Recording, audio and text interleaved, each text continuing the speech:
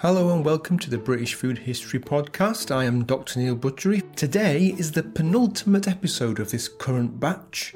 Next episode is going to be the post-bag edition. So I'll be wanting your comments, questions, queries, general thoughts, not on just the episodes in this season, but every single one so far, and nothing is too obscure. My guest today is Diane Purkiss, and we are talking about just some of the topics covered in her new book, English Food, A People's History, published by William Collins. And it's a really excellent book. And as it happens, and this is a total coincidence, she and her book are also nominated for a Guild of Food Writers Award.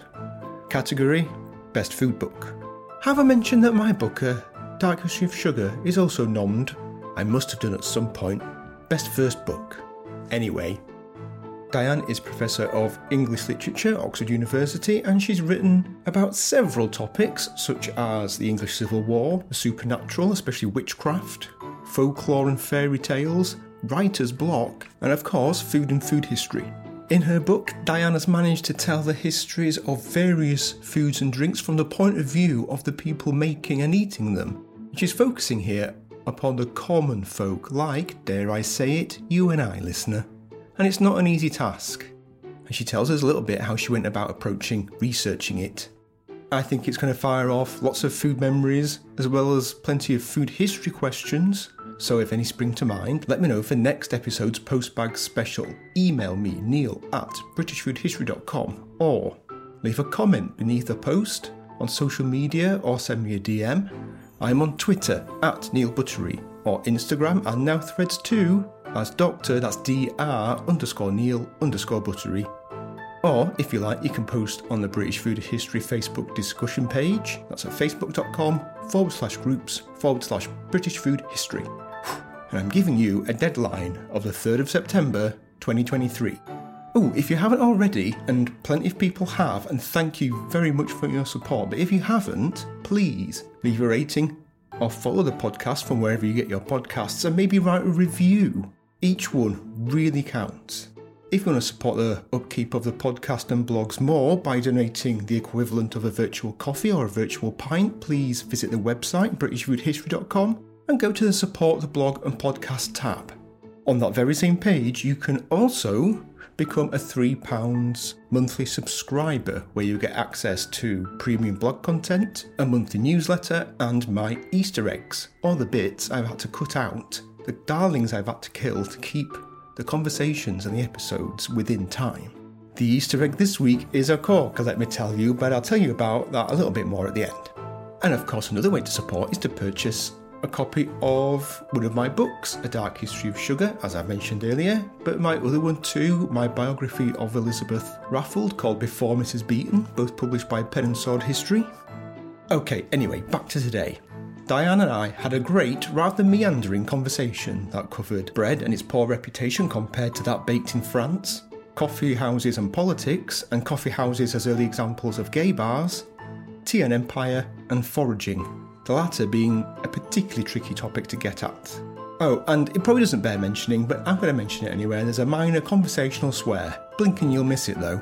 I'll be back at the end to tell you about the Easter egg and other news, but now, English Food, A People's History with Diane Purkiss.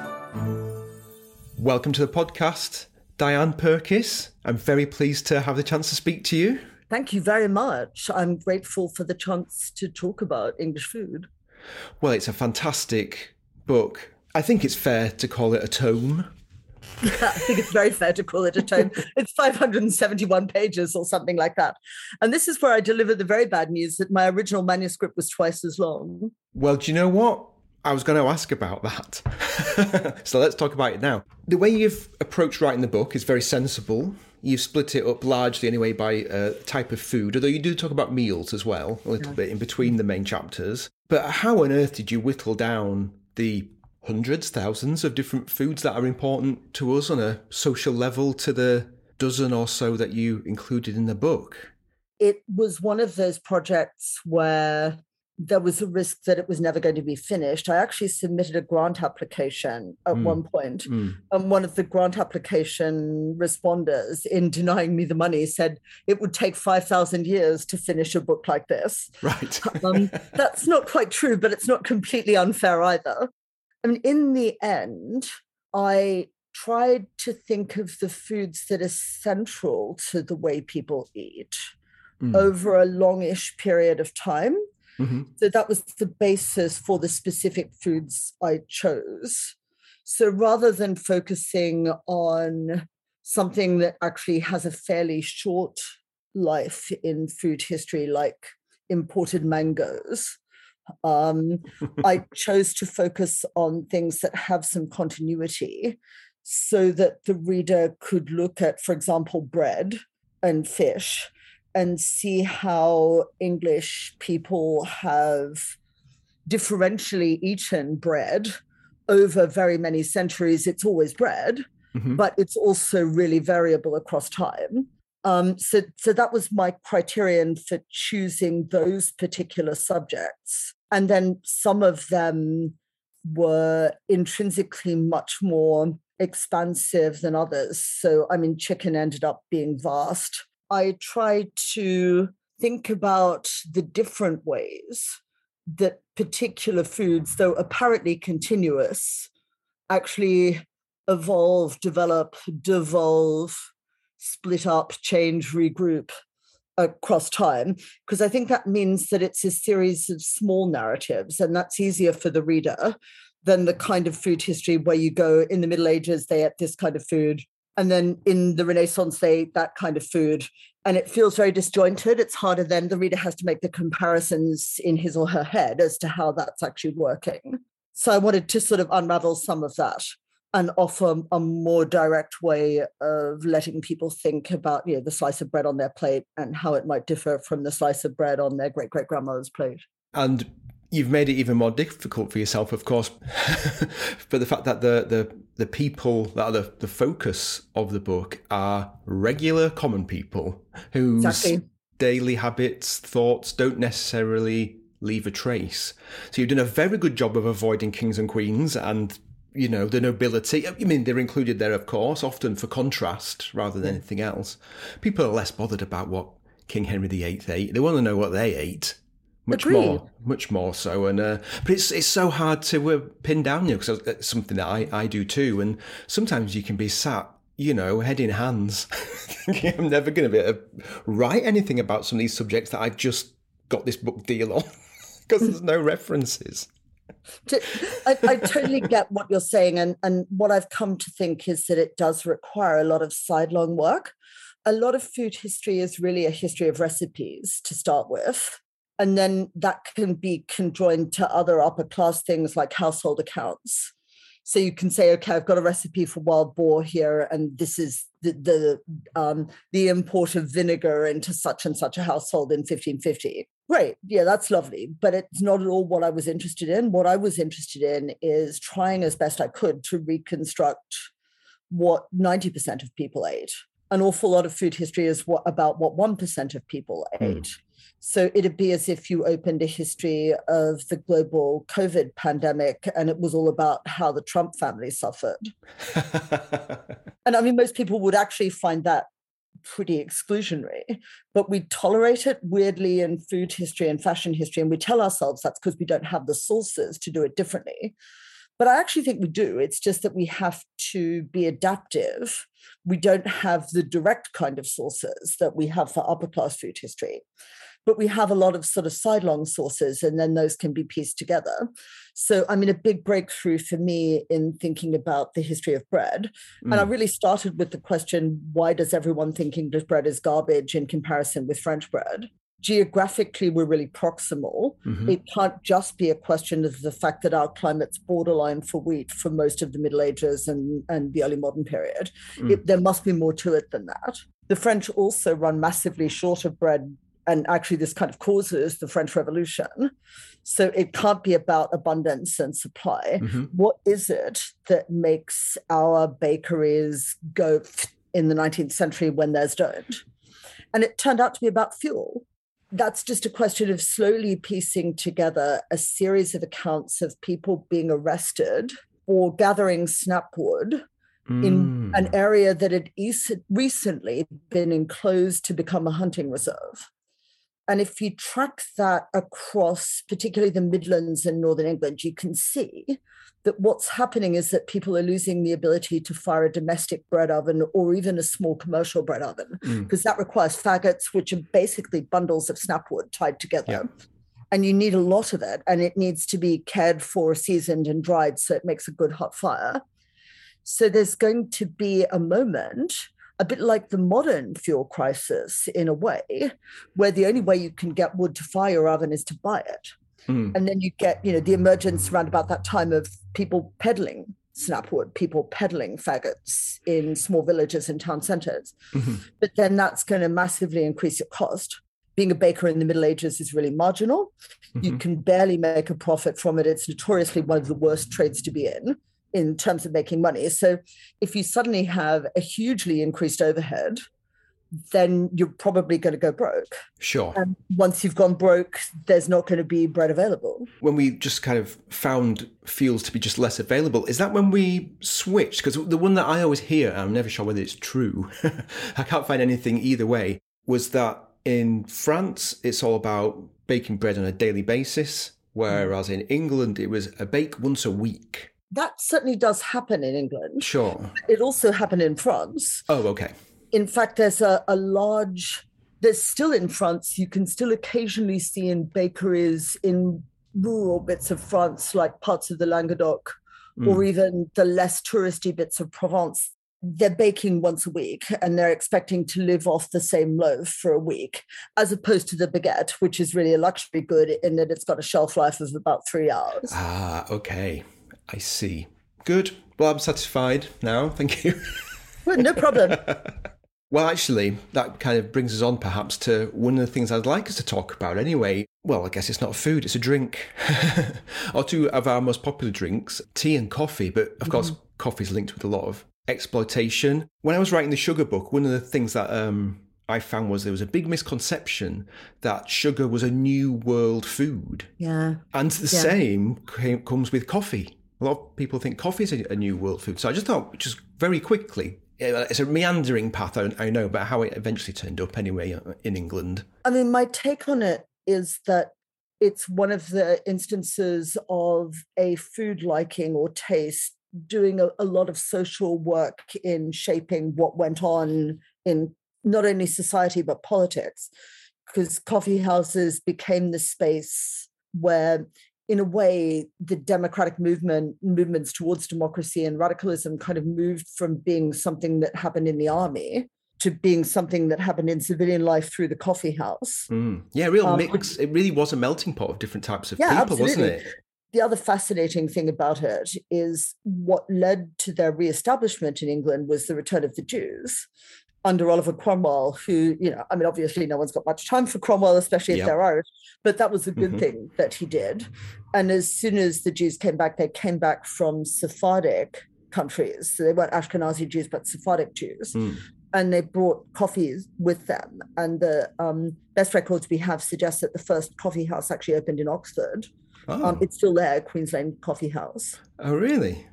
So also kind of tied in to some extent with the intellectual life of the nation. It was opened by a guy called Jacob the Jew, which is a fairly typical sort of Jewish type record that you have a first name and nothing else. Yeah.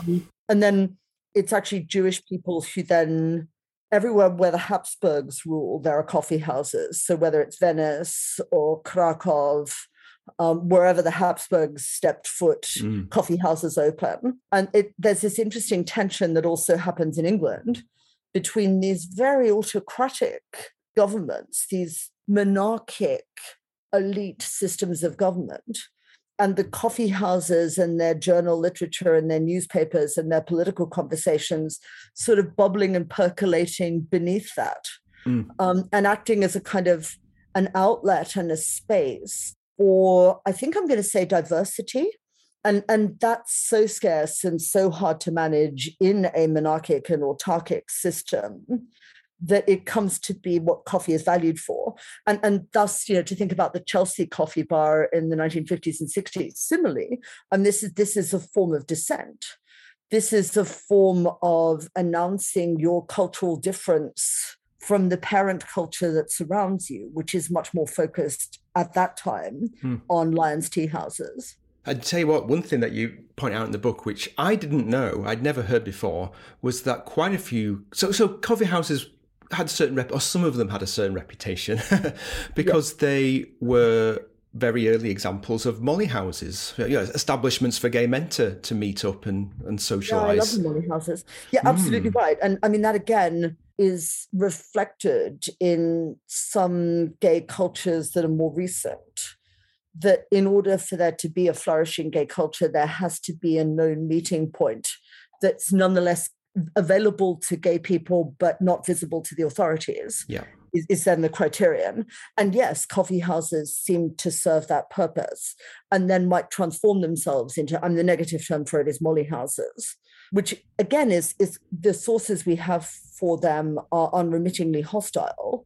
Yeah. The very word molly is just a word for soft. Yes. So effeminate. So the sources we have, and this is kind of interesting, suggest that there was a lot of drag and that there was almost a theatrical element to some of these coffee houses where you arrived as, William the labourer, and then within the coffee house, you were Mary the washerwoman. So you had this sort of separate identity that you could put on. And I think that's quite interesting for dining out in general.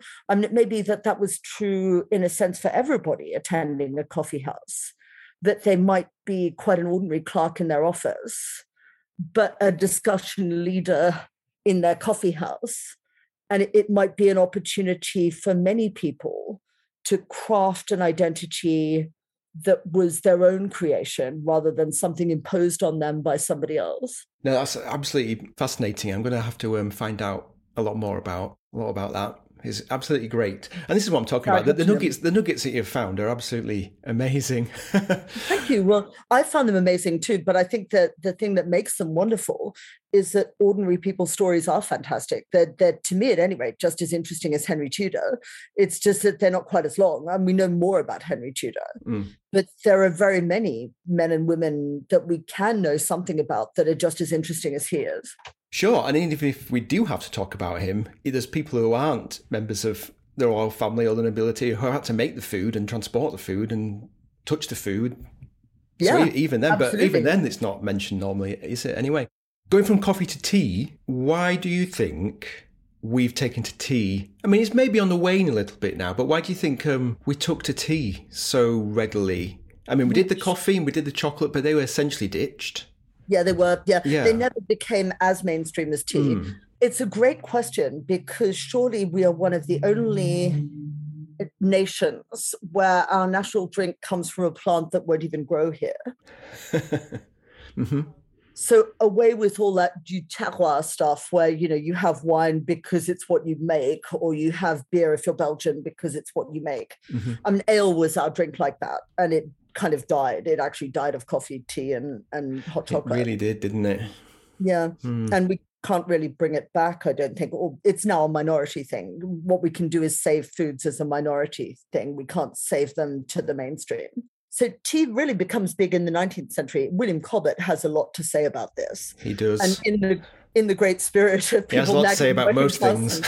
Yeah, and in the great spirit of people nagging the working classes about their choices, Cobbett is on hand on every occasion to say how well off they'd be if they didn't drink tea. Yes. In a sort of 30p lead kind of voice. I mean, I realized he felt like he had their best interests at heart, and this is all lovely, but he wanted them to spend their money on bacon and not tea. And one of the things I really looked at was these amazing reports from Calne in Wiltshire, where the parish priest produced a submission to the parliamentary food inquiry that recorded what all his parishioners ate. And it turned out that very many elderly women, for example, were just eating bread, sometimes with jam and with a small amount of bacon once a week and subsisting on tea. And they could do that because the tax on tea had dropped. There was still a tax on it, but it had been massively cut. And that, I think, is what makes it popular, actually. that it's known by everyone as a luxury. Famously, Jane Austen wore the key to the tea caddy around her neck so the servants wouldn't steal it because it was so expensive. Mm-hmm. But once she's, round about the time she dies, the tax falls. And then suddenly everyone can afford this stuff that used to be confined only to very posh people. So in a bit the same way that we all associate champagne with luxury still, even though it's really quite affordable now in comparison with, say, good red wine, we still think of champagne as a rich person's wine, and we feel like we're doing something that rich people do when we drink it.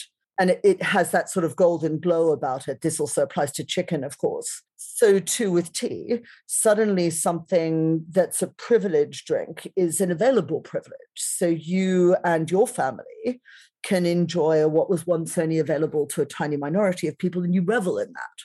And it's a treat.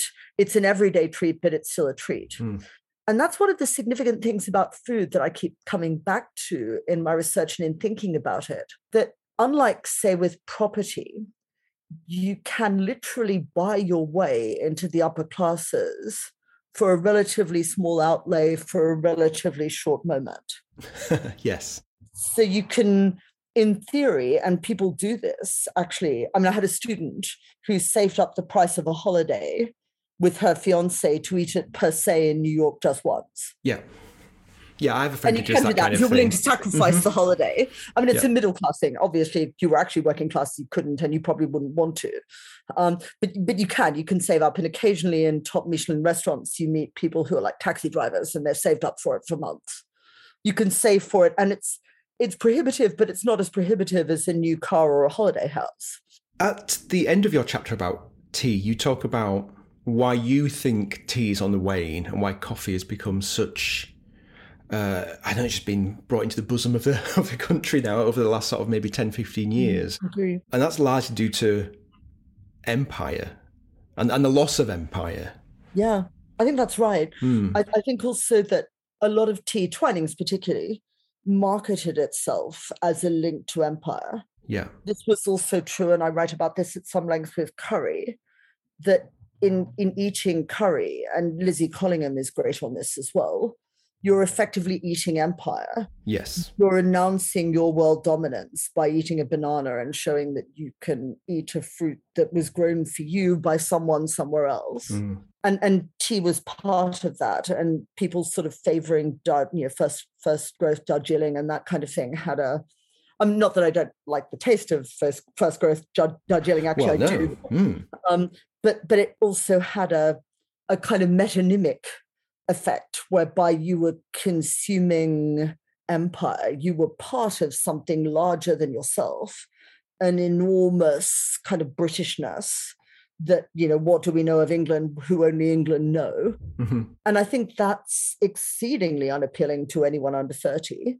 And I don't know why it would appeal to them. That said, my younger daughter drinks tea kind of incessantly and loves first growth Darjeeling, actually, but is certainly no fan of empire. And I can't help feeling that those people who are trying desperately to make empire seem like a great idea to everyone over 65, people like Christopher Bigger, are actually shooting themselves and the tea industry too, probably in the foot a bit more. Maybe it'd be better to think in terms of the fact that actually tea is an imported artisanal product like Perigord truffles or Italian pasta that, rich people might choose to pay for, rather than seeing tea as this sort of staple drink that ratifies our view that we deserve to rule the world. Yes, I think, and that's the thing that's just completely evaporated, I would say. And I've certainly changed my opinion. It's not like I was some kind of pro-empire person or anything, waving flags. I've never been one of those kind of people, but it's just entrenched into our culture. So you're doing it and you don't know it. I think a lot of the issues that's been happening in America, as George Floyd, those sorts of things, have really, of course, it's much more pronounced in America, but that doesn't mean it doesn't exist here. It really does exist here. It definitely does, for sure. White English people really open their eyes, and I think the real aggressiveness that we're getting from other people is I mean, I used to be a teacher, so when you tell somebody, there's two types of people. When you say they're in the wrong, they say, "Oh, I'm sorry," and the other kind still know they've done wrong, but they kick off.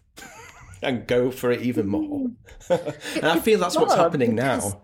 But everyone can be wrong. No matter how well informed you are, you can be wrong about something. I saw Oppenheimer yesterday, and I had no idea that Oppenheimer was the first to theorize black holes. I would have said I knew a little bit about the history of physics, but the movie really put me out with that, and it was fantastic because I learned something. No, I'm always happy to be corrected if I'm wrong. I mean, it's not a bad thing. I mean, from a point of view anyway, when you write or anything like that, you want to be as correct. Correct's different depending on who you are, but you want to be right. Yeah, I do. So I want to be as good as I can be. So if I've done something wrong, I want to know. Right. Agree. No, I agree. But also because every time we find out we're wrong about something, it opens the door into a whole new area of learning. Not just the one thing, but there might be lots more that we could also find out. And I'm just insatiable in wanting to know more. And that means framing myself as actually ignorant. I'm kind of a fan of Socrates saying I'm the wisest man in Athens because at least I know I don't know.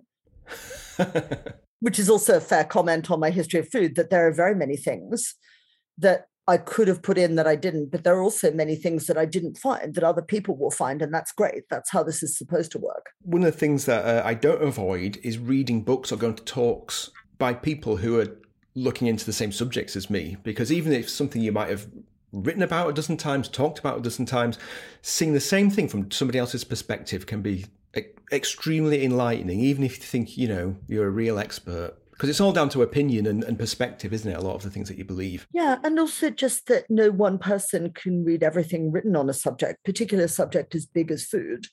I mean, I'm always hopeful that every time I give a talk, it's an opportunity for people to tell me things that I haven't noticed, or that I haven't emphasized enough, or that I didn't know about at all.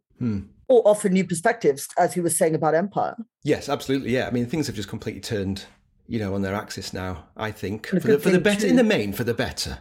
Oh, yeah, I agree. So, I don't quite get the way that it seems to have broken over some people like a cold wave of hail, that the empire wasn't entirely good for the people it ruled over, because empire will not actually care about what colonials think. It's not even going to care that much about its own people. Well, no, because you don't get to be an empire. No, that way. That's right. Yeah, exactly right. Yeah, empire works on the principle that your money means a lot to us. Yeah, I totally get that. And but I think it's striking that very many English people just seem now really reluctant to accept that was the deal.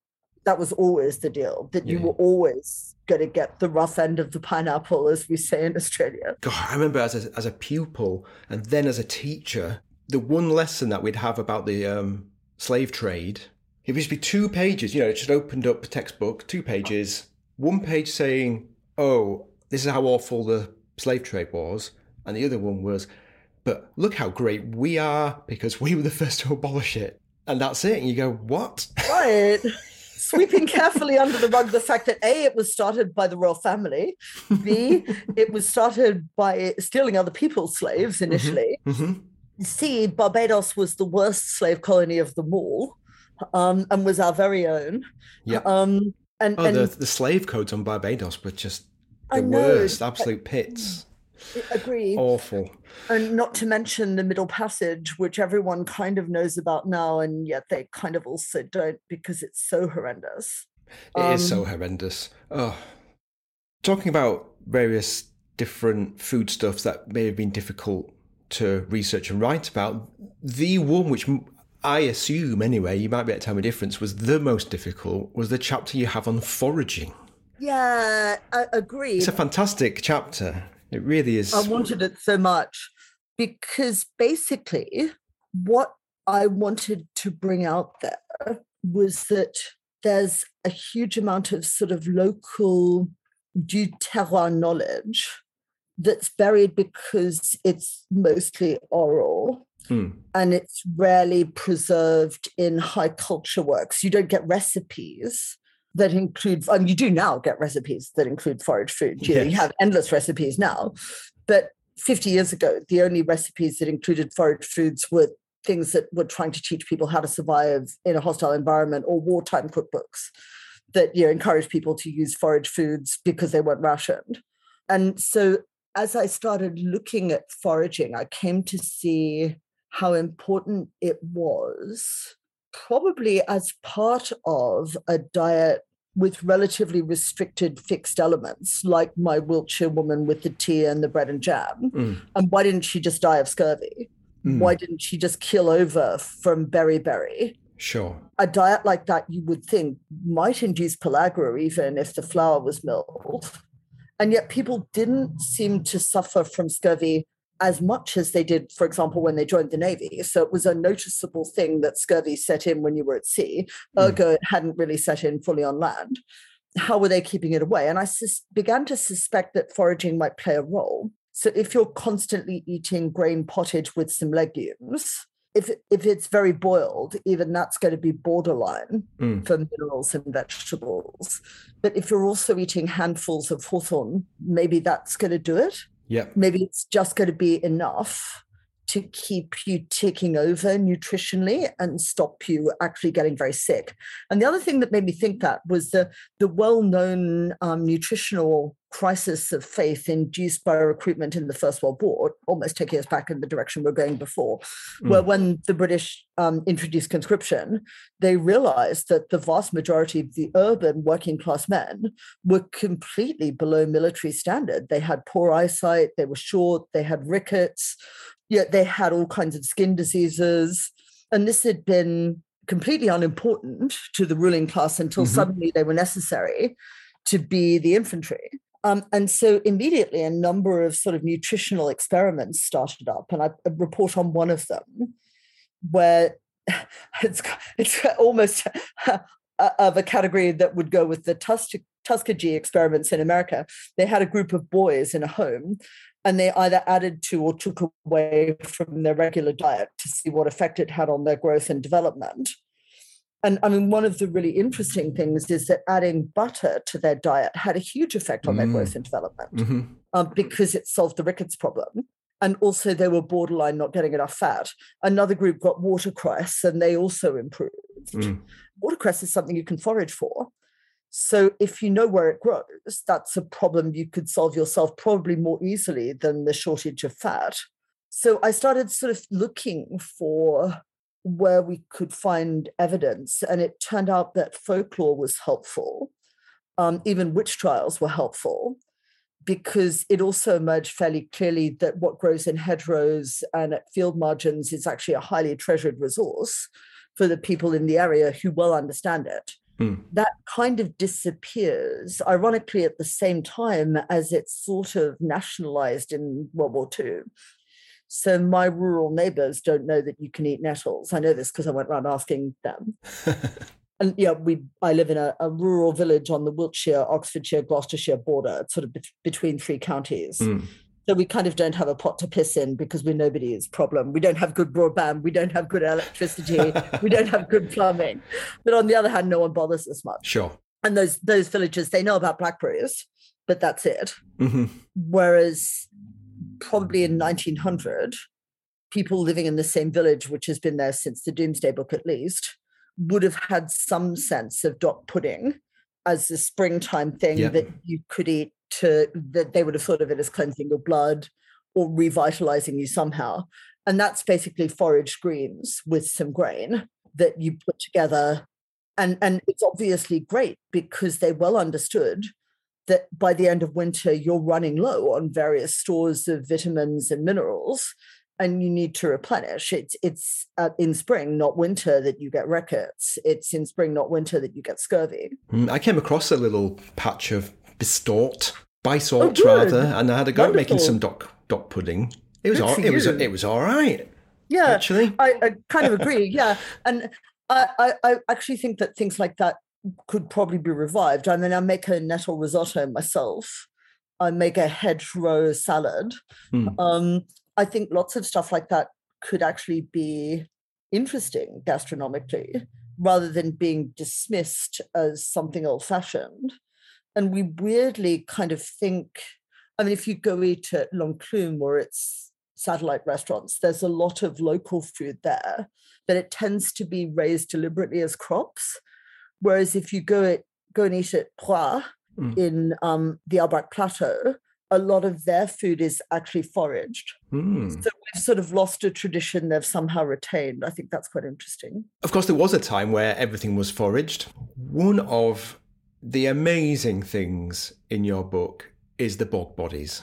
I love them. I love the bog bodies. I love them. And just the fact that, I mean, it's so wonderful what we can know. Oh, it's just astounding. Absolutely astounding. I've got goosebumps on my arms just talking about it. It's just incredible, isn't it? It's so evocative. I know, just the realization, I mean, even just finding the skeleton of Richard III, they've been able to reconstruct that his diet massively changed when he became king. Even though he was a rich noble all his life, he ate even better once he was the monarch. Yeah. And this actually shows up in his bones. And in the same kind of way, we can literally know what Lindo Man had for dinner or lunch. The difficulty then is interpreting those findings and whether it's what Lindo Man ate every day for lunch, or whether, as some people have wanted to argue, it's what Lindo Man ate the day he was going to be sacrificed. Yes. And was that ritualistic in what sense? Was it like the condemned man's last meal? Was it intended to enrich the value of his body as a sacrifice? Was it intended to represent something that the sacrifice was meant to accomplish? So was the inclusion of grain, for example, meant to direct the energy of the sacrifice towards the grain harvest? Was any of it meant to be a painkiller or a palliative of any kind? I mean, this is where, I'm going to sound like an archaeologist and say, we may never know for sure. But equally, what we do know is that there's a pretty wide variety of foods in his stomach. Yeah. He wasn't just scarfing down a handful of grain because it was there and you could boil it easily in a kind of billy.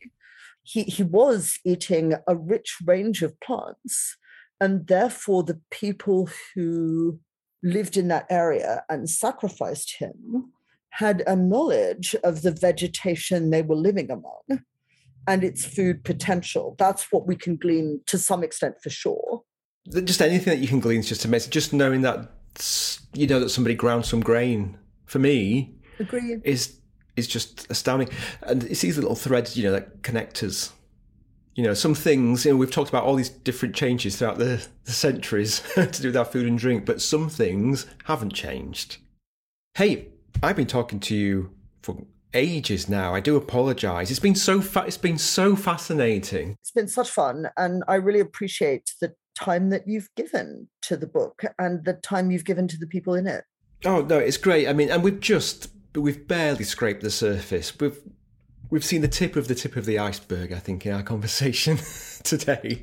For sure. And there's so much. And I just hope I hope anyone listening or reading will want to kind of find out more and do their own research as well and think about their own family food history. An awful lot of the very best food history is actually family food history, where, you ask your grandmother what she used to eat. It's what I love about what I do. And it's obviously what you love about you do is helping people just become a bit more close to their forebears. It's a very rewarding thing, I think. Exactly. Rather than discarding them as sort of old-fashioned, it's actually a thrilling prospect that we might be able to learn from one another. Can I ask you, because it's obviously the book has been a success, and we didn't mention this, we talked about when we were chatting before, you're of course nominated Guild of Food Writers. Thank you. Best food books, well deserved. And we'll try not to slap each other's backs too much. Oh, I think that's fine.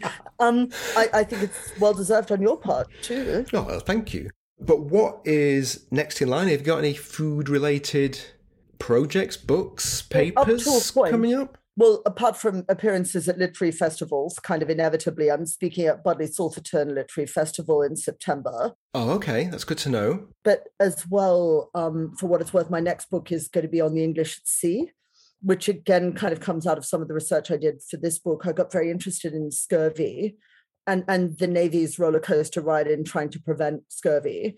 And that led me to start thinking about actually the use of Indigenous peoples in exploration. So that's one of the things it's going to be about. So extending the idea of Englishness. I mean, I grew up in Australia. Every Australian has to do Captain Cook about 5 times in primary school. Of course. And I've yet to meet an Australian that knew that he had a Polynesian navigator. Otherwise, he wouldn't have got anywhere or found Australia.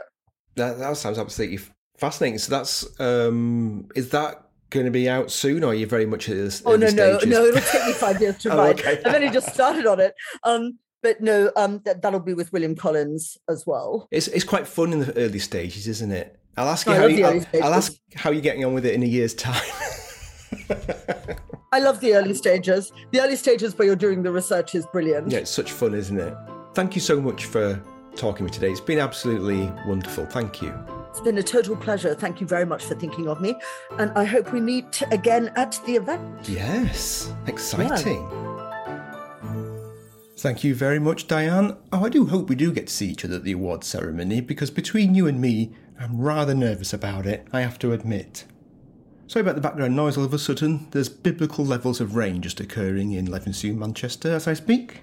Diane's book is out now, and it's published by William Collins, and there is so much information there, and it's wonderfully written. Seek it out. We mentioned Doc Pudding. I've left a link to a blog post I wrote earlier this year about it. It's in the show notes. The Easter egg is the uncut version of the conversation you've just heard. Every subject area had to be cut down for time, and there were many rabbit holes that we went down. The edited version you just heard was about, 33 minutes or something like that, but the full interview is well over an hour, so it's well worth having a listen. There are so many other things discussed. For example, porridge, people's food choices and why they make them, coffee mate, food phobias, the horror of ice cream, and bog butter, to name but a few. Oh my gosh, the rain. God is displeased. Access this Easter egg and the dozens of others, as well as the premium content, via the website britishfoodhistory.com. I mentioned that there would be a blog post last time for subscribers only, a school dinners related one. I've had a busy week, but I have worked out the recipe. I've just got to type it up. It's going to be for pink sponge with pink custard. It's an iconic pud. I had to do it. I have added spam fritters to my list of posts to write about in the future, so I will cover it at some point. So keep a lookout anyway for that pudding recipe in a couple of days. Subscribers, don't forget there's the event at Manchester Central Library on the 13th of September, 6 p.m. And my talk at Ludlow Food Festival on the 10th of September. Links are in the show notes. Don't forget to send me your questions, comments and queries. I'm going to start writing and recording the episode in a week. Your deadline, remember, 3rd of September. Anyway, I'm going to dash out and bring the washing in. Cheerio.